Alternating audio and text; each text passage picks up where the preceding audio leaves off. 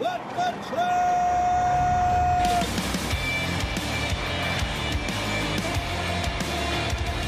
You are listening to What the Truck. Are you ready to truck it? Welcome to Monday, right before Thanksgiving. Catching up, too. Let's get this out to the Twitter sphere. This month is always tough because we have F3 at the beginning of it. And then, then it's Thanksgiving, and then it's Black Friday, and then it's a blur. It's almost out. It almost feels empty over here. In fact, it's been this place has been haunted the past couple days, Freightways. We showed up on Friday, and there was some gas leak. It wasn't a big deal, but it got contained, but that was a little hairy. And then today, the internet turned on us, and we have these digital door locks here, and it was down. Wouldn't let us in the building. We did break in, though. We're very innovative over here at Freightways. You got to be innovative in this market. There's a very sobering report that our CEO and founder, Craig Fuller, put out over the weekend. It's on freightwaves.com, and I implore you to go and read the whole thing because I'm not going to be able to cover all of it here. There are so many bankruptcies on this list, but the title of the article is Layoff and Bankruptcies Pile Up in Logistics Amid Shocking Downturn. And Craig says Freightwaves Sonar correctly predicted the start of a drop in the freight market in March of 2022. Very contentious at the time. A lot of people try to say we were wrong, and we were just warning you, don't go out and get that equipment. This market is already flooded, and we are seeing that unwind and the impact that it's had on companies. And, we talked a lot about the trucking bloodbath, but the new narrative that we've been talking about is what is happening to brokerages. And it's not just brokers, it's ocean carriers, railroads, air cargo carriers, freight forwarders around the world have all been caught up in this. Here is just some of the companies. I'm going to start with some of the newer ones first that are on this list. I'm only going to get to a dozen. There's probably at least 50 on this list. And there's even more when I get to the bottom, and you'll find out why. November 6th, a court order liquidation of Twin Express, a Minnesota trucking company with 76 employees at Freightwaves. The 35-year-old company defaulted on a $19 million loan. October 23rd, after its founder embezzled $25 million to purchase a G550 jet and a $5 million mansion in Texas, Goldman Sachs bound Slink, wound down operations and hopes to sell its proprietary technology. October 22nd, Fort Worth-based SEL Supply Chain Solutions shut down. That left 125 employees out of work. Convoy, huge shutdown that happened here. It was valued at $3.8 billion at one point in 2022. They said they hit the perfect storm of a freight recession and overcapitalization. That sunk that company. Now they had to sell their tech to Flexport. October 19, third-generation family-owned trucking company and brokerage Certified Freight Logistics ceased operations after 95 years. September 29th, Michigan-based Titan Transportation Services abruptly ceased operations on October 29th. September 25th, 85-year-old India-based trucking logistics company and its affiliates filed for Chapter 11 protection less than 9 months after it was acquired by a private equity firm, Transport Acquisitions, as Freightways Hawes reported. Founded in 1938, Otwell, India-based Elmer Bukta Trucking offered bulk, dry van, and pneumatic trucking services. They had 100 drivers, 230 power units. August 7th, remember the big story this summer was Yellow. They filed for bankruptcy. They left 30,000 employees out of work. They were a 99-year-old company, but not strong enough for this market. You had October 7th, the Western Global Airlines. They operated charter jets. They filed for Chapter 11 protection. July 25th, Surge Transportation filed for bankruptcy. They were huge in the freight tech scene. June 16th, you had Tiger Cool Express. They were a reefer and logistics company. They abruptly halted operations amid these financial troubles. And just the other day, Hyliion. I've covered Hyliion a lot on here. And remember, Thomas Healy came on the show. We talked to him. We had a great conversation. He said ERX deliveries, the ones that were promised, were happening by the end of the year. Then a few days later, the next week, he holds a press conference, and he says that we're suspending ERX or delaying ERX, and then they've fully canceled ERX now, cut 2/3 of their staff, which amounted to 175 employees, and now they are just focusing on that Carno generator. And Kevin Hill recently posted, well, there are more than 10,000 more freight brokers operating today than in December 2019. 25,000 new brokers popped up into existence during this time. Almost 2 out of 3 of every one of those brokerages have shut down. Once again, go over to freightwaves.com, read that full article. It really breaks down the scope of what's happening in the freight recession. But I don't want to kill y'all with bad news on a Monday right here. So here's a great story. Our buddy Ryan Lova, also known as Trucking A, he of the dog Cash. Remember, he's selling those air fresheners to help support that dog cause over there. Well, big event happening over the weekend. F1, controversial at first. People were complaining about getting kicked out of that practice. Take a look at my buddy Ryan. He had some time between deliveries. Roll the tape. He dropped his truck off, gave cash to a babysitter, and then he went himself over to Vegas, and he got to catch some of this F1 race. And despite all the negative controversy that was being said by like Vegas influencers online, turns out it was a great event. Ryan said it was packed. He had an amazing time. He posts, I checked off another bucket list item this trip. F1 in Vegas while resetting the logbook. Life on the road has its perks. Bob Fleming says, that's awesome, Ryan. I got to see the Silver State road race in Nevada a number of years ago when I was driving. They closed the highway between London and Hilo and had everything from VW Bugs to a former F1 car all running flat out for 90 miles. Life on the road can present a lot of awesome opportunities when you take time to find what's available. It's not all bad like the media and others like to portray. Well, I'm the media, and I'm not trying to portray it as all bad here. In fact, Ryan says, you're absolutely correct, Bob. I've been fortunate enough to take advantage of some pretty good events over the years on the road. What's the point in seeing the world, North America, if you don't get to experience it? And Ryan lives it up as a truck driver. He was also going to the Stanley Cup playoffs when his team was in there.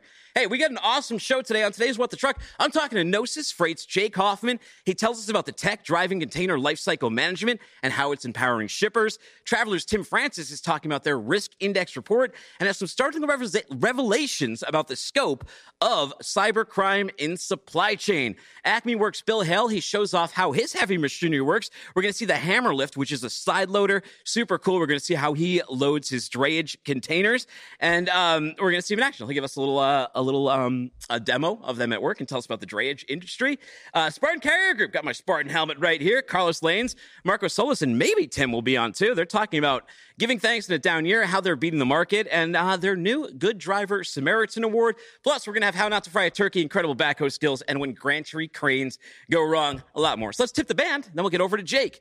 Truckit is revolutionizing the trucking brokerage industry. Truckit increases carrier pay while reducing shipping costs. Truckit-based carriers in 2 days or less. Truckit reduces deadhead and empty miles. Truckit provides paperless BOL, POD, and payment. Ship for less, drive for more with Truckit.com. But right now, let's talk to Jake Hoffman, CTO at Gnosis Freight.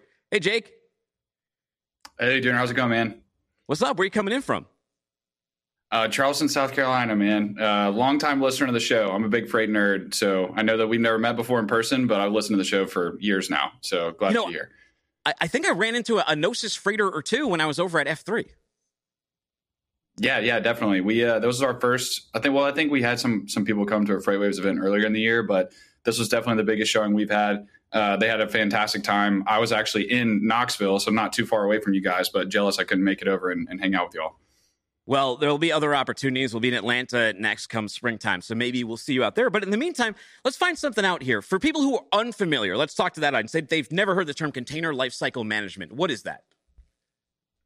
Sure, yeah, Dinner. So we call it container lifecycle management because it's hard to encapsulate everything that we do that our customers do if you just call it visibility, right? You've heard visibility, international visibility for years now. And we call it container lifecycle management because it's not just the visibility of where your container is, it's also all the things that are going on around it. So from the time it gets loaded at a factory overseas, if it's an import to the US or vice versa, if it's going somewhere else, there's all these other auxiliary processes that happen. So think, the load, the customs clearance, is there a freight hold? Is the container actually available? It's all these other things that happen in the life cycle, the life cycle of the container that we help our customers manage there. Jake, I used to book ocean freight, and most of my job was dealing with exceptions. If everything was just cookie cutter and easy to book, I probably would have been out of a job. That was part of the challenge, was making sure that those parts were seen fit. As CTO, you have to deal with all of that stuff when you're dealing with container lifecycle management. How do you present an accurate picture of what's going on with containers? What's the tech driving that? You're right. Yeah, the exception management is the biggest piece for our customers too. And the data behind it is how you surface those exceptions. And so you think a container travels across the world, it's hitting different vessels, it's hitting different ports, terminals. If there's a rail move at the end, if it's moving IPI, then there's that component of it as well. And so what we do at Gnosis is on behalf of our customers, we go get data from the ocean carrier, from the individual terminal, from the rail carrier, from the satellite data, right? That's telling you where the vessel is. And it's all getting pumped into our data model. And then we're organizing it and saying, what data do we trust? What's good? Is the date that this discharge date, did it come from the terminal or from the carrier? Do we trust it or not? And then when you organize that and you, on behalf of your customer, kind of figure out what the truth is, what the ground truth is, then you can surface the exceptions you're talking about, where we can tell you we have demurrage and detention alarms. Demurrage when the container's sitting at the terminal. We can tell you, hey, this container's been there for 8 days and your last free day was a couple of days ago, and so you owe some money there. And it's easy if you get the data model down to build dashboards and email alerts and things on top of that to manage those exceptions that you were just mentioning. Interesting. So when I've had a lot of experience, and I was able and fortunate enough to be on the forwarder side and also work within a shipper on their supply chain side dealing with containers. And one thing I learned in doing that was on the forwarder side, we definitely cared a lot about container ETAs and that kind of thing. But what I learned in the shipper side is like, yeah, you can tell them where the containers, but they really want to know where like a SKU is or a specific box, or I was working for Talbot's, a specific dress or that kind of thing. How do you serve both sides and get sort of that, I guess, deeper data that the shipper side is looking for? Sure. Yeah. So we're tracking the container. Obviously, like that's like the piece that we can get data from all these different sources on. But as long there's so many ways we do it, but as long as there's a way that you can join that data with the SKU level, whether it's literally a PO number, like this PO 123 is in this container, great. And then there's also ways to figure out, hey, we have 50 of this SKU within this container and 100 of that SKU in another container that's on the same ship. We have the database set up and everything to measure which SKUs are in which container, which purchase order, and those kind of things. And if we do that, you can get a packing list from the factory where it's coming from. We can get a data feed from our customer's ERP system. We can actually use ChatGPT and the cool AI stuff that's out there to read commercial invoices and emails and things to put that data in there. But then you're right. It's like a lot of the shippers don't really care if container ABC is at the terminal. They care about when is this actual SKU going to get to my factory or get to my customer so that I can fulfill the contract that I signed, right? Your website notes some results that you have done for your customers. One story that your site says is that you saved one business more than $12 million in 1 year thanks to the company's effort. Tell me, how did that work? So through some of the things that we talked about a little bit ago, through that exception management, the data cleansing, a lot of our customers are the big importers and exporters, the people that are moving thousands of containers a month. And so when we go and approach these customers and onboard them, their current process is aggregate Excel reports from 3 different ocean carriers and forwarders, and then put it into a single file, sort by the discharge date where it hasn't outgated yet or something, and then identify what might be in demurrage. We're aggregating all that data for them, whether it is from a forwarder, from a different ocean carrier, and then automatically identifying every day what needs to be taken care of. A lot of our customers' jobs were identifying what was wrong and not really so much proactively managing what was wrong. And so if we are able to identify everything that's wrong, that identifying all the exceptions, we let them do their job, which is like, hey, we identified these containers got to be picked up today or else we're going to be cost money. And so we give them the power to then do that on top of that information that we give them. Shippers and truckers and brokers have their own fight, which is over detention. But when you're dealing with the ocean side, you have another battle that always comes up with shippers, and it's demurrage. I mean, this especially came up in 2021 when it was impossible to get containers out. But in my experience, it was a lot of times shippers would act shocked by this, the demurrage and the cost and everything. How does visibility help with maintaining that and these shippers to even know where their boxes is and have at least a data trail of where things are, so you can, when the conversation of demurrage comes up, you can actually prevent it? Yeah, I mean, there's no perfect answer to it. And a lot of what happened the past few years when containers were stuck at terminals, to your point, when shippers have it and they see these exorbitant costs for containers sitting at the terminal, is because a lot of times the shipper didn't have anywhere to put anything. If they have a ton of inventory in a warehouse and they're making sales and there's this crazy time of the pandemic, they're using the terminal, the ocean terminal or the rail terminal, right? It's either one if it's moving on the rail. They're using that as storage, which the ocean terminal and the rail terminal don't want your container to sit there because they have containers that are coming in and containers that are going out. And so that's why they charge these fees. And so what happens if you don't have control of it and you're not able to identify these costs quickly is it adds up. it's like the first 3 days might be a couple $100, and then there's a penalty that gets attached to that the more and more it goes. And so the visibility problem of understanding where everything is and just aggregating all that information, maybe we can't take demurrage from $500 per container to zero, but we can at least give all of our shippers the ability to say, hey, this is what's costing us the most money, and to triage what costs the most to save them money immediately. There's a bunch of different ways we do that, but just getting all that data in one place, surfacing the insights, and then giving available actions to take care of that demurrage problem is at least a great place to start. Interesting. I got a quote for you, and it says, visibility providers can't justify their price to the CFO. The implementation costs are simply too high. What are your thoughts on that? Is this a problem? Yeah, I think I reposted. I think Craig said that at F3, right? And then I reposted it and said we totally agree, and that's something that we've seen in working with our customers. Is if you go to them and you say, hey, sign up for our visibility platform and our container lifecycle management platform, and then the onboarding is, hey, we need to do EDI integrations with all of your ocean carriers, all of your forwarders, and do this, then it just becomes getting the same data you already had in an Excel sheet. But then in order to get it, you still have to go through this long, tedious, costly onboarding phase. So what we do is we have built all these, methods of infrastructure for our team we literally get like an email report from a freight forwarder. We have connections to the ocean carriers already. So as long as we get the container or the bill of lading, then we can track an ocean shipment for them. And so a big value add for us is that speed to value, time to value, where we get people up and running in less than 48 hours, as long as they can send us an Excel sheet or send us something and get that in an automated format. We do all the work on our side to put that in our platform. We get all the tracking data and do all the stuff on top of that. How do you accomplish that? Why do the other ones have so much overhead? Why do they have to put so many charges here and you're able to do it in 48 hours? I don't know the right answer, other than we've just done it a bunch. We've seen it so many times, and the commonality, the unfortunate, fortunate, whatever of our industry is this always emailing Excel sheets and things back and forth, right?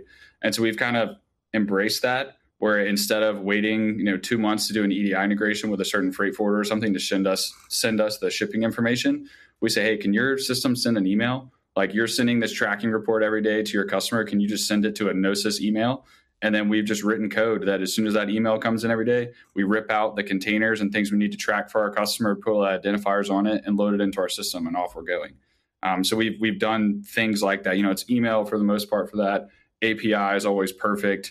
Flat file through SFTP or one of the FTP, one of those file transfers. We've done all these different methods of integration, and we're super quick at those. And that's where our customers are usually pretty amazed that we can do it so fast and get that value within a week, right? Very cool. Well, hey, before I let you go and we send people off to Gnosis Freight after the show, how are you preparing the bird this year? Fried or oven?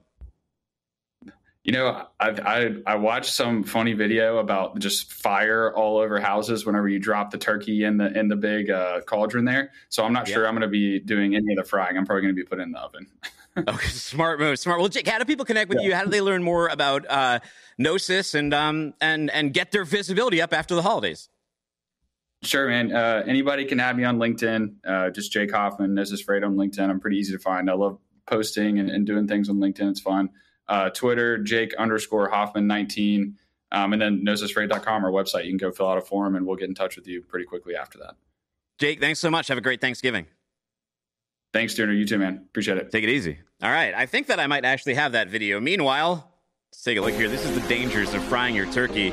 In fact, this Thanksgiving, Service Master Restore is sharing life-threatening mistakes families should not make and steer clear from before frying a turkey this season. They say deep fry indoors. When deep frying a turkey, you should never use a fryer inside or any type of wooden deck or patio that can catch fire. It'll end up like that.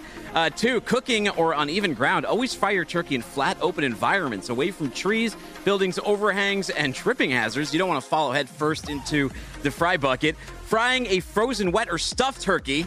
Don't put the stuffing in there in advance. I think you gotta thaw these for at least 3 days. It takes a turkey.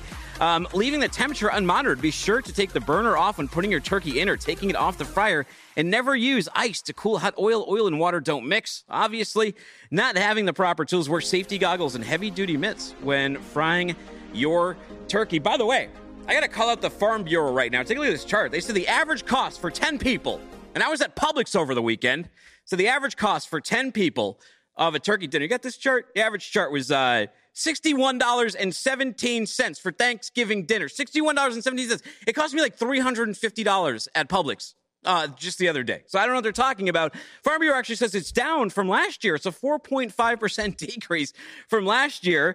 Chris Thomas has some insight, though. He said Farm Bureau is surveying its members, all who just need cranberry sauce, seasoning, and sugar. The rest of the stuff they can grow on the farm didn't have to purchase it. That explains the costs. They're not. The thing is, too, when you look at how they're breaking this down, all they have on here is like turkey, stuffing mix, some pie crust. They don't have any of the drinks. They don't have any cheese and crackers. Like, they got like the worst Thanksgiving imaginable here.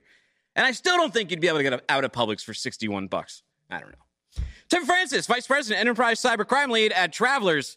Tim, do you spend over $61 on Thanksgiving? Oh, way over. Absolutely. I know. Whenever I see those every year, I'm like, where do they shop? How can you do it for less? I don't know, man. You know, it's been a while since you've been on, and I remember you telling me you were a Maine Black Bear, and then I looked up their record, and I was like, maybe I shouldn't bring up their football season. Oh, no, that's all right. But what you don't know is while I was a Maine Black Bear on my summers, I would spend working for a trucking company, loading freight in and out of trucks and driving some around. So good to connect with you again. Absolutely. Well, it's a good time to connect. There have been some headline-worthy hacks that have happened in supply chain recently. I know you have the latest word on what's going on in cyber. You released your annual risk index, and I'm really curious to see what we can learn from it. Yeah, I mean, it tells us kind of almost every year we see the same thing. Or maybe we see it increase, right? Which is our customers, whether they be in the freight business or not, but even inside the freight business, are really concerned about cyber incidents, how the technology used and the data they use. And Jake was just talking about all the different ways that you're using data, right? If that gets compromised, the impact to the business is significant. So people are really worried about it. Unfortunately, they should be worried about it because we see these kinds of things happen all the time inside a supply chain and outside a supply chain. You know, we just had a report on FreightWaves. There was a load board. I won't name them. There's a load board where phishing's super common. Someone does a spoof website. Yeah. They say, hey, you got to enter your data in. It's been hacked. It looks almost exactly like the website, but you have to look at those extensions. You have to be extra cautious. Can you give us an idea, though, what your report is saying about the frequency of this and which types of attacks are happening? Well, I mean, there's not a company... There's not an industry that's not getting affected, and we see companies impacted every day, right? Not every company every day, but every day there's somebody that's being impacted, and usually on most days it's more than one.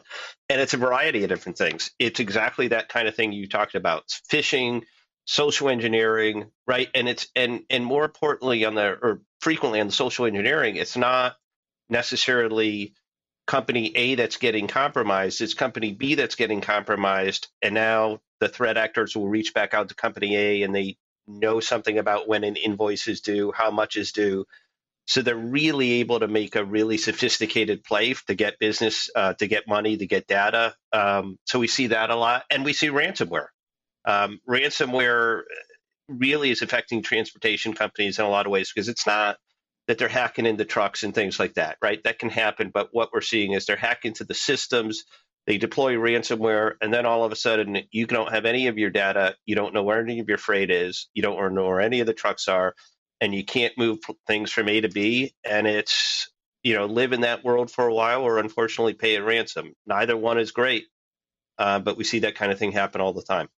You know, I've been, I know people who have been hacked before. I personally have been hacked before, and you always get this sort of existential dread that your data is now out there and they have access to something, and maybe they've even put a back door in. But like, what are the consequences that you see for actual companies who are exposed to this risk and expose their partners to it? Well, I mean, these are, in the best of circumstances, it's a really, really bad day. Right. And everybody's anxious and the work isn't getting done and the stuff isn't getting to where it needs to be and you're losing money. Like, that's the best case scenario. Worst case scenarios, you can see companies go out of business. Right. You were talking with Jake and before in your intro about some of the margins that the transportation companies are operating under. Right. That's when everything's kind of sort of going the way it should. Now imagine that your computers are all locked up and you don't know where stuff is. You can't pay the people that you're supposed to pay. You don't know how much to pay them. Right, that can actually take a company that's operating on a thin margin and put it out of business. Right, and on top of that, just what you were saying too is maybe the threat actors are in there, your system, maybe you identify that they were in the system, but then you got to figure out, well, how do we keep the next guy from getting in? And are the bad guys still in the system? This is really complicated stuff, and you need access to the professionals that live and breathe that every day to figure out how to combat it, how to deal with it, how to prevent it from happening again. So what advice do you have? And prevention is always better than trying to fix the problem after it's happened. So what suggestion do you have to brokers, carriers, our listeners with this growing problem? And if you look at charts on it's growing massively.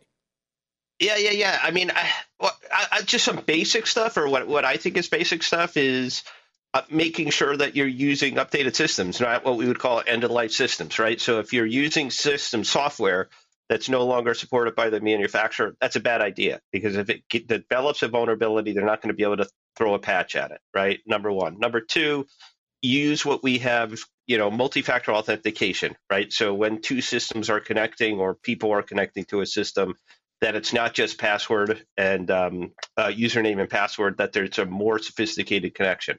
That's probably the number one thing that we see compromised, where multi-factor or MFA isn't being used.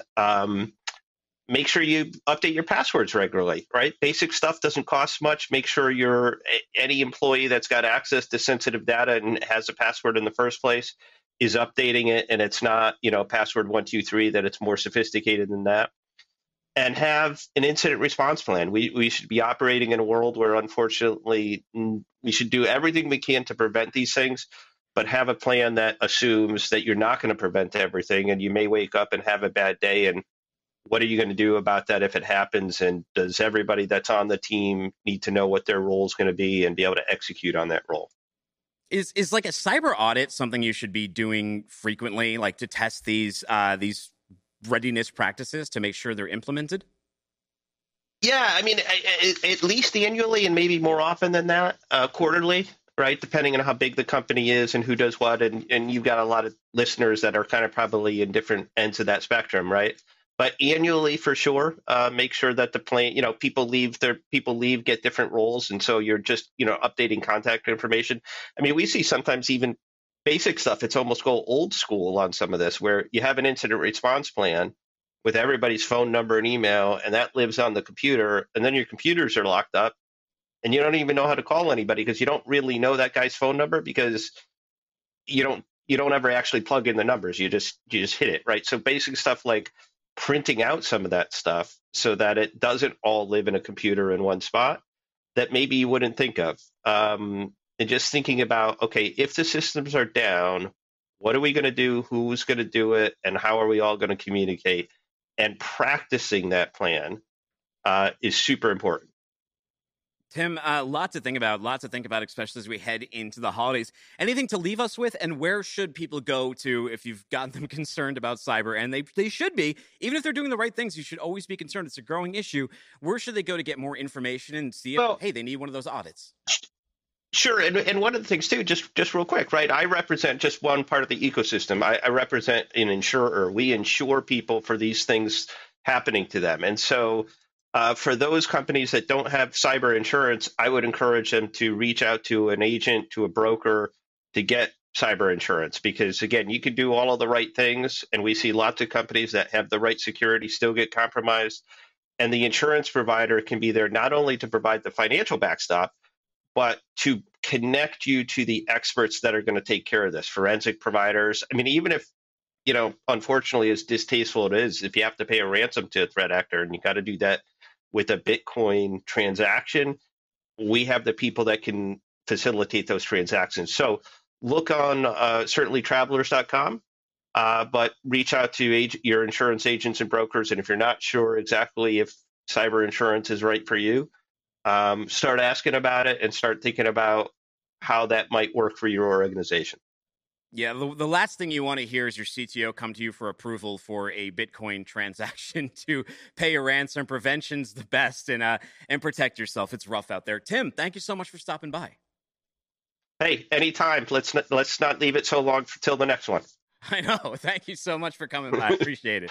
All right, take care. All right, everybody, let's tip the band. Truxit is revolutionizing the trucking brokerage industry. Truxit increases carrier pay while reducing shipping costs. Truxit-based carriers in 2 days or less. Truxit reduces deadhead and empty miles. Truxit provides paperless BOL, POD, and payment. Ship for less, drive for more with Truxit.com. Elsewhere.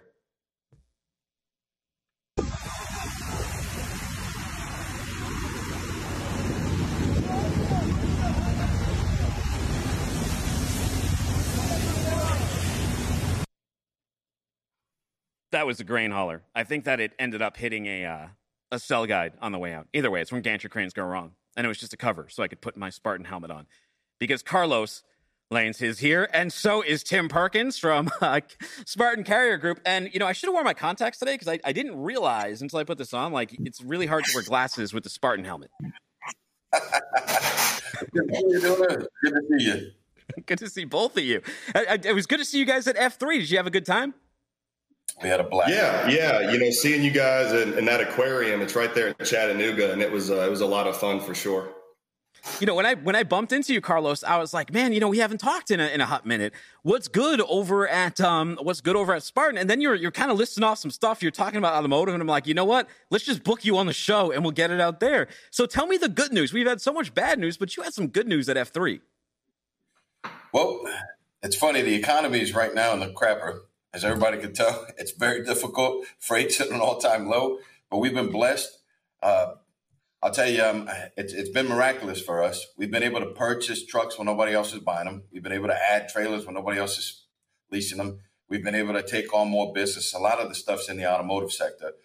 So Toyota was one of the accounts that we landed. We're one of 12 carriers that support them, and we've been able to join at least 4 manufacturing facilities that support them.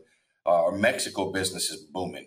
So nearshoring is a very real thing. There's a lot of people that are starting to move into that, but we were there already. It was part of our strategic imperative to create a relay network that would help us to be able to move transit and all kinds of freight in and out of Mexico into the United States. So I'll tell you what's happened is we've gone from $0 to almost $115 million in organic, dedicated, asset-based business. It's contract carriage. And in the midst of this economy, it's a miracle in itself. Our business has expanded, and I couldn't be happier. I think the secret to our success is our team and the collaboration that we've been able to develop in the midst of that. We've got a Christ-centered organization, and everybody seems to be swimming in the exact same direction. So even in the midst of all the turmoil, we're leading from the front. Did you guys, when you moved some auto, did you guys get caught up in that UAW strike at all? Did you see that impact any freight, or were you not moving in those lanes? Oh, it actually, it was a benefit to us. It sounds terrible, right? But it was a benefit because Toyota is one of the main providers of automobiles. It's the largest manufacturer in the world. So when GM and Ford really did feel the pain on that, our freight didn't slow down at all. If anything, I believe that due to that impact, right, the strike, it's going to have secondary and tertiary issues where it's going to create supply chain disruptions, and you're not going to be able to receive parts or get components that you really need. So I think it's going to hurt sales overall. But Toyota sales are going to boom because of that. Interesting. I got a Honda recently, so I know I helped their sales out a little bit. Tim, good to see you again. It's been a minute. It was really nice to see you over in Chattanooga. You're one of the most in shape guys in freight. I don't know if people seen you in person, but if you don't like squeeze his muscle, I mean, I think it's fair to squeeze your muscle. You got to. But I got to ask you, what are you thankful for this year? Let's inspire some people a little bit. I don't want to be a totally depressing segment. You guys are full of good news. Yeah, you know, we're thankful, obviously, just for the opportunity to the growth that we've had. It's been awesome with this team. You know, I look at the data out there that, 1,500 brokerages have closed this year, 31,000 trucking companies, and just the M&A, all this merger and acquisition. And so that there's a lot of good opportunities out there for companies looking to expand through M&A. I think their EBITDA now is almost to 4.55 from 7.5 last year. And so when I look at just being thankful for opportunities, there's always a way to take something that's negative and turn it into a positive. And being thankful that you have another day to be alive, to see this industry from the peaks of COVID and all the way to now, it just gives us the ability to learn and adjust and maneuver and come up with different strategies using technology. And just different resources. So definitely thankful to have a team that is flexible, a leader like Carlos that can kind of see a lot of things coming before it impacts us. And so just tons of things to be thankful for. Carlos, let me ask you the same thing, man. And also, do you think you can buy a Thanksgiving dinner for 10 people for $61.05, like the Farm Bureau says? Absolutely not. Absolutely not. It's fake news, brother. That's fake news. It's the fakest economic news I've ever heard, is that chart right there. It's ridiculous. It's ridiculous. It's all politics, man. Yeah. If I really look in the world at a super high level, right? Super high level, you got global freight that has reduced significantly, right? China is decreasing its sales. It's decreasing its production. You can tell if you look at Maersk. Maersk is laying off 10,000 people globally, right? That's all freight that normally would have come into the United States, and it's not coming there. And if you don't believe that, then look at rail. Rail is also down. Productivity is down significantly. And we've been blessed because we happen to be in the automotive space. A lot of people don't know that in order for you to manufacture a vehicle, you have to go in and out of Mexico and Canada at least 6 times. So that kind of freight is consistent. It's usually very concentrated. But outside of that, it's all fake news, brother. You can tell where the economy is at by how much product is actually being transported. If the economy was booming in any which way, shape, or form, we wouldn't have so many trucking companies going belly up right now. You know, we hear some auto dealers, especially I follow your used car guy on Twitter, and he's always posting information about what's going on in car sales and new car sales. And with interest rates, we've been hearing that a lot of vehicles are sitting. Is that sort of a threat to what you guys do, or have you seen any of that? That's a very real threat, and he's not wrong. What we've done to kind of curtail that from happening is we've invested in different types of manufacturing facilities. For example, when the economy is hurting, most people aren't going to go out there and buy an $85,000 or $90,000 vehicle, right? So we do support the manufacturing plant in Texas where they produce all the Sequoias and all the Tundras in North America. That's a higher end vehicle. But we also support Mississippi, and the plant in Mississippi manufactures all the Corollas in North America. So when the economy does start to kick off like that and sales do go down, there are a lower price point vehicle that we concentrate our efforts in. And that kind of curtails the effects of this. He's not wrong. That does happen. But if all I had was high-end vehicles and that's all I was supporting, then when those volumes would go down, I'd be significantly impacted. I think we positioned ourselves strategically in a way where we can absorb the impact of the market and still survive. Maybe higher-end vehicle sales go down, but lower vehicle sales go up. Tim, what's your message to the reps out there that are super down? They get in their head, they poison it that they can't build relationships right now. They can't get any freight. There's too many carriers. They're a dime a dozen, and they're just feeling hopeless because you keep carrying the torch. Yeah, right now it's a unique time for business development because in business development, you already hear no more than you hear yes. And then you have a market like this where you have expectations to still perform and produce. And that's where you have to start building relationships. I know it's hard to think of relationships without the transaction, but it really is real. I think shippers understand what we're going through. And so I think in business development, now is the best time to get creative. It's to understand pipelines. It's to understand forecasting. And I think really getting to know your shippers, really getting to know your customers, not just about freight in their business, but actually get to know them. People buy from who they like. So you have to be likable. And no one likes a pushy salesperson desperate for freight. And so I think just keeping your perspective on the relationship is going to get you a long ways. Carlos, I saw a cool post by you, and it had to do with your Good Samaritan Award honoring a truck driver. Tell me about this. How did this all come about? So my wife, unfortunately, isn't on the call right now. She actually manages all the branding. And she came up with this idea because she's heavy into ministry. My wife's been to Africa to hand out Bibles. She's been a missionary for a very long time. And she came up with the idea. I'd like to take credit, but she's the one that found it. She said, you know what, Carlos, let's do something special that centers on our Christ-centered values.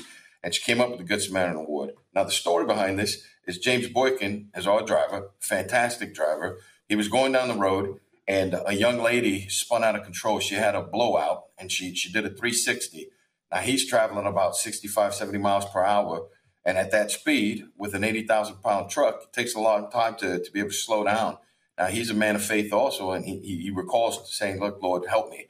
And he stops this truck from smashing right into her. And he would have broadsided her on the driver's area. So she would not be here today if it wasn't for him retaining control of that truck. That's not where it ends. Not only did he save her life, and he told me he saw the whites of her eyes as he stopped this truck. He thought for sure she's going to die. He gets control of the vehicle. She pulls over to the side, and then he gets out of his truck, and he goes out there and helps this young lady who was in almost shock calm down. He prays with her. Then he changes a tire for her. And then he gets in his truck, finishes his load, still on time, still delivering quality service, and all in a calm demeanor. It was very much it was spiritual, brother. And wow, I got to give a little cowbell for that driver. That was awesome. Have you given him one of these Spartan helmets yet? He sounds like he deserves it. We did him one better. We got him a Spartan helmet. We gave him his jersey, and we got him a brand new truck. His truck is tricked out. It's got flames all over it. It's got Spartan flames on it. It's pretty cool. He's got one of 2 trucks in the whole U.S. that look that way. I love that story. That is so awesome. Tim, before I let you guys go, you got any great Thanksgiving plans, and you got any message for the freight community out there? No plans, just, family coming over in town. And so it is my birthday, actually, November 26th. We actually share the same birthday, Carlos and I. And so we'll get turkeys and birthday cake coming. So, no. And then, the one thing I would say is these companies, you have to still take care of your drivers. There was some poor decisions, in my opinion, when COVID hit. And people's first thought was let go of the drivers. And you think that you're going to get their loyalty when the market picks back up. It's not going to happen. Your drivers are the heartbeat of this country. They deserve to be first fed and retained. So just keep that in mind when you start looking at making cuts and you look at your driver. Not only do they have a family, they truly are the backbone of our nation. And so just keep that in mind, everybody out there. That's a great message. I'll throw a little cowbell on that. A little happy birthday for both of you, gentlemen. And Carlos, you leave us with something. You're like the king of philosophy on LinkedIn. Well, I'll give you a business case. Right now, what is king is cost reduction, cost control. Not in labor, but cost control as a whole. So the reason why people are competing so bad right now is because of costs. If you've lied about your earnings, or if you've lied about your sins, in this economy right now, you have to be able to mitigate those costs. Otherwise, you're going to be out. There's a lot of guys not making the cut. From a philosophical perspective, keep your chin up. That's all you can do. Keep your chin up. Amen. I'll put an amen on that one. Well, buddies, how do people reach out to you? I know people are going to want to talk to you after this. We have a big following. Go ahead, Tim. Yeah. LinkedIn is obviously probably our number one way, Carlos and myself and Spartan Carrier Group. We do have SpartanCarrierGroup.com. That's easy, but Carlos and I and our brand is really heavy on LinkedIn. So that's probably the best way to get in touch with us and connect. Very, very cool. Carlos, thank you so much for your time today. Tim, thank you so much for your time. Both of you have an amazing Thanksgiving. You too, sir. See you guys. And great birthdays, too. I wonder if that's how Tim got hired. They very related on that. Craig Fuller and I, our birthdays are 10 days apart. That was a easy icebreaker. I started out with him. We're going to talk about a really cool hammer machine in just a second here, but I want to show you the coolest video of a backhoe I've ever seen in action. Take a look at this. I didn't even know you could do this with one of these. I know people have gotten onto flatbeds and stuff to get the backhoe on there, but this guy is going straight into this drainage ditch. He's coming up from the high ledge. He's using the front loader to inch himself in. He's got the back loader there. This whole video is 8 minutes long. It's on my social media if you want to see the whole thing. It's absolutely mesmerizing. But the skill on display here is insane. Tim Hingham says, I have to say, this is brilliant. Creativity at its finest. And not an OSHA violation ever mentioned to stifle said creativity. Yeah, I do not believe this is taking place in the United States. However, there is some ingenuity on display here. Cody Cartwright said, this is oddly satisfying. I have to agree. How did he even know he could do this? I want to try that. Maybe not. That could go wrong really easily if you look at this. And here's him getting out, too. And this is a whole process. You realize, I sped this up 8 speed, but this is a whole process. It takes patience. There's nothing fast about him inching himself up. Amy Wells says, that's some serious skill there. I can only imagine how bad that smelled, though. Robert Ross said, my grandmother did that once with her eyes closed. All right, I made that up. Dave Stuvantis says, definitely some dope skills there. Steve Rainwater, I feel like he knew how he was going in, but getting out took more trial and error. Amazing, fun to watch. Dominic Tulo, people who do this are such badasses. I got to agree. That's freaking amazing. And Trevor says, yep, that's how we used to load a backhoe onto a flatbed without a ramp. Jane Zhang, if this guy runs SpaceX, no chance it would fail. I don't know. Can you do that, Elon? We'll have to see. Wes Harmon, that's going to have to be a big no for me, dog. He's a truck driver. He doesn't want to attempt that move. The Doge Phoenix says, yep, these things can absolutely hold up their own weight and then some. I've done this a few times with more sketchy farm equipment. Haha, don't tell OSHA. And man, Minnesota Rick says, reminds me that I need to clean out my gutters before the big freeze sets in. Very cool. Let's talk about more heavy machines, though, with Bill Hall, managing member over at Acme Works. And you're dressed the part today, Bill. Yeah, Tim. Thank you so much for having me on. It's a great pleasure, and I appreciate all the information you convey. Your show's really informative. So nice job. We really appreciate it. You ever attempt that with a backhoe? I was pretty amazed by that person's skills. You know, I've gotten out of the mud with a backhoe a lot of times, but I've never done that. You have had an interesting journey into where you are now. Before we talk about this hammer and all that, tell us a little bit about your background and how you got into that seat with that yellow shirt on. Yeah, so it's an interesting story. I actually started parking cars as a deckhand up on Lake Champlain for the ferry system, and that turned into engineering school, and that turned into sailing around the world and working for some of the largest shipping companies in the world. It was a great experience. All through it, the traveling part of it mostly. And, you know, we started out on the old boom ships and then the container ships. And now I came out to the West Coast and worked for a medium-sized shipping company out here on the West Coast. It was in a management position, came off the ships. And at some point, you know, we had some engineering problems. We were looking at emissions, as everyone is in the industry and in the shipping industry. And somewhere along the line, I realized that I went to an ACT conference down in Long Beach, and I realized, hey, these truckers are going to solve the problem. They're ahead of everybody when it comes to solving the emissions riddle. And so I got an interest in trucking. And kind of parallel with that, when I moved out to the West Coast, I bought a container back in Norfolk, and I had it railed out here. And I found that nobody could move the container to the ground or onto a chassis. Even a big logistics company couldn't find me anyone that would do that, so we'd have to hire cranes and everything. So I kind of became interested in all that. And when COVID came around and the Great Resignation in August, I thought of 2021. I said, you know, I'm not getting any younger, so here's a good time to sort of follow my dreams, and that's what I did. And I'm having a great time learning about all the equipment. I'm in the intermodal drayage area for the most part, and that's what I do. And so we bought a hammer 110H, which moves containers to the ground fully loaded. I mean, it can handle up to 79,300 pounds, lift it right off the ground and put it on a chassis. It can carry about 33,000 pounds. Mine's kind of heavy because it has a lot more features and heavier cranes and chassis. But yeah, it's been really fun. And so I'm out educating the industry on what can be done with a hammer. And as you see in the video, there's it can stack or unstack too high. It can also stack too deep. So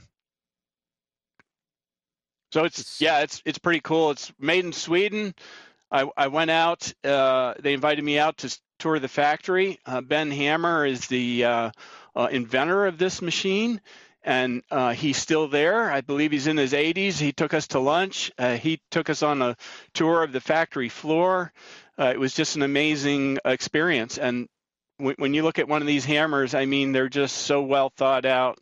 They're custom built. They have a lot of models, but you can customize them for your specific needs. It's just a great tool. Did he tell you when you were at that dinner why he invented this product? No, he didn't really say that, but I think, it was in the early container days, and perhaps they came across the same issues that I did, getting the container to the ground. we have a good story. I just did this job about 3 weeks ago. It was a small machine shop, and they needed they had a container they'd bought, and they wanted it shipped out to Florida from California. And so the broker called me, the logistics company, and I said, hey, I think it's better, instead of sending me to Florida with the hammer, I said, let's just get a flatbed, and I'll go up to Sacramento, and I'll grab the container and put it on the flatbed, and you'll get a one-way. So they saved a lot of money, with the hammer, actually, even though it's a little more costly to run a hammer than it is, a chassis in a standard drayage format. So yeah, it's a really useful tool, and we're educating the brokers and shippers about what it can do. How does it work? Because I see some straps in there. It looks like a kind of a portable gantry crane. It puts the container on there. But what is going on that we see in that video?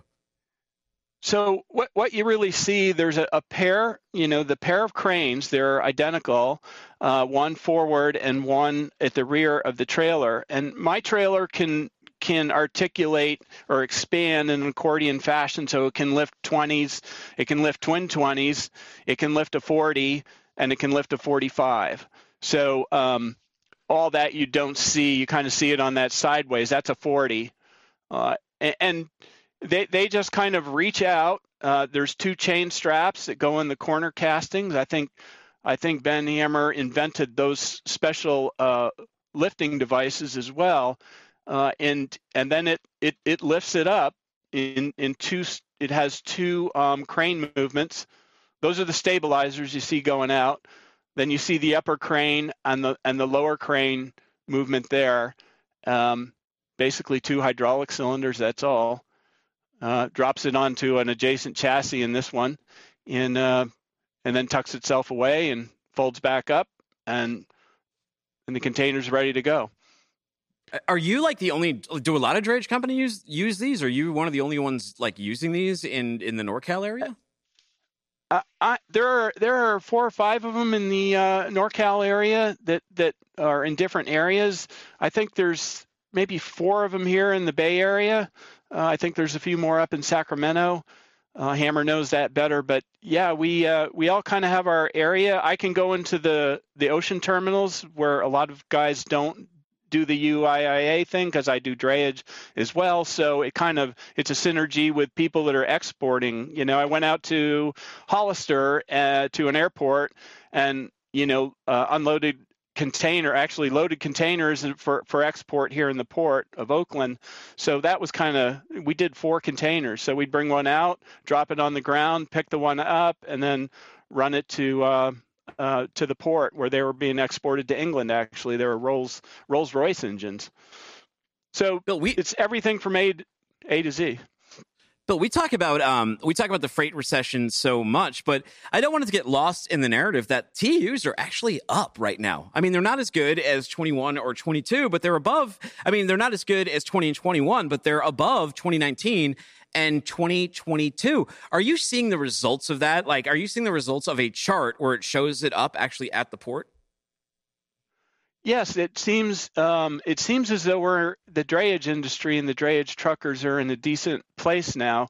You can see the number of UIIA drayage registries dropping off, so the volume of truckers is dropping, and that's also helping the rest of us with the demand and the pricing. So I started drayage. My company started last year in March, and I didn't have equipment until last fall to do drayage. But once I finally got into the port and I got all the insurance and the registries, it was pretty much at its peak, and it's dropped off a little, but not so much. It's been pretty solid, I think. So there's a really great tool out there, Load Match, for the drayage industry, and you can actually you can look back and see pricing and stuff on different lanes. It's very handy for that. So, and that's how they find me too. They look for Landau and side loader, searching through Load Match, and that's how I get calls and business.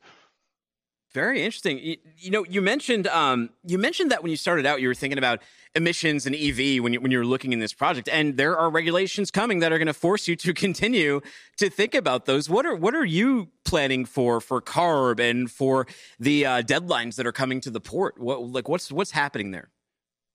Yeah, so January 1, you won't be able to register a new truck in the port. So if you don't have it registered before January 1, 2024, you're faced with a dilemma. You have to bring in a zero emissions vehicle, whether it be a battery electric or a hydrogen. And as I told you, when I was had the marine engineering hat on, which I had on for many, many years, I saw a company at the expo, the ACT Expo, that seemed to be the leader in bringing this technology to the market. And I have 5 Nikola trucks on order right now, and we're just kind of waiting for fuel supplies and deliveries. They're in production, so I believe they're in serial production. And I'm hoping to have, the goal is to have at least one of them before the end of the year. And I have 2 trucks right now. It's just me. I'm just a single operator right now. But, at some point, I'm going to have to hire some more drivers as these trucks start to come online. And my trucks will be grandfathered under CARB to do drayage, but they will cap out at 800,000 miles, I believe, is the regulation. So once you get to 800,000, you have to remove them from the drayage service. Yeah, so you're grandfathered in, but there's still a sunset on that grandfathering that's tied to the miles. What is harder, though? You said you've been on container ships, you've sailed the world. What's harder, the life of a seaman or the life of a drayman? They're both hard.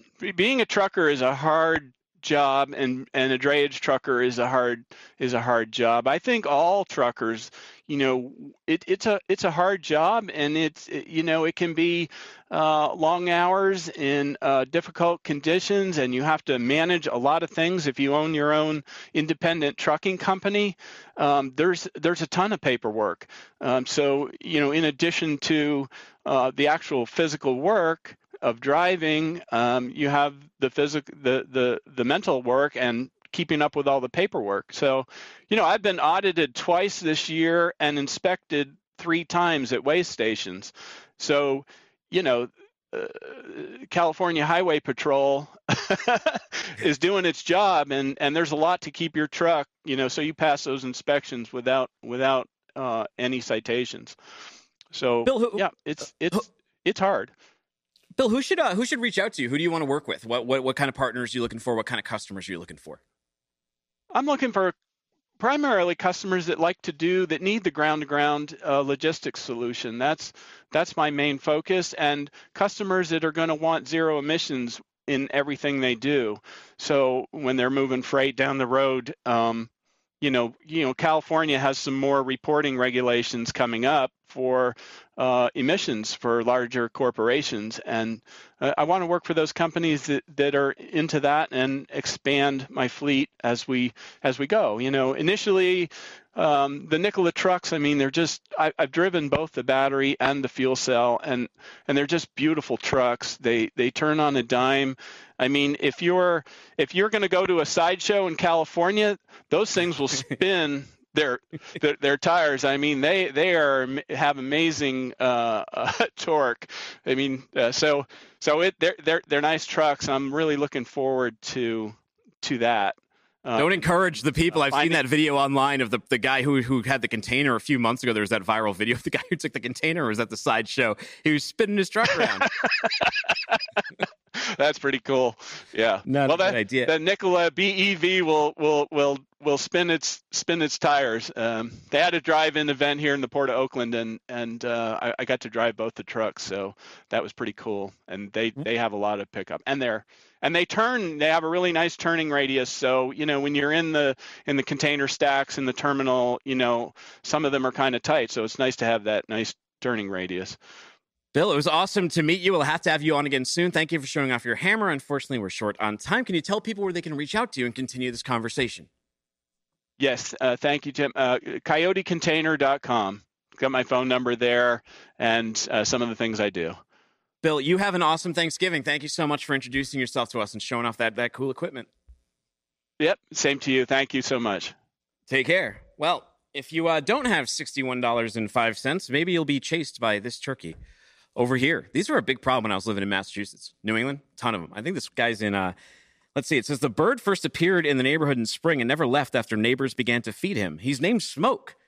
A driver intervenes to stop the boys. You can see this car comes in and tries to ram the turkey out of the way. It's like, stop it. When I used to work at Freight Plus over in Norwell, Massachusetts, they surrounded my car once or twice, these turkeys. You can't trust them. The rack father says, I want to hear the turkey side of chasing the kid. They think that they might have a claim, though. And then Joel Cranian says, I live in Wisconsin. There are approximately equal numbers of small children as there are large turkeys. Yeah, Wisconsin must be a lot like Massachusetts. Before he goes, let's go to Rate the Strap Work. We'll skip Let's Who's Coming to Dinner. Take a look at what this guy did with his tarps. Look at that. Not a strap in sight. We have volume. We're giving him a 0. His volume's great. Maybe I'll have to play him next time. Let's start that tomorrow, though, because I'm not sure that today's up's already been penciled in. Yeah. Well, ours too. Today's F up on What the Truck has already been penciled in. We're out of time. You can find me on Twitter at Timothy Dooner. That's DOONER. You can find the show on YouTube, and you can find the podcast wherever you get your podcasts. Take care. Don't be a stranger. We'll be back Wednesday.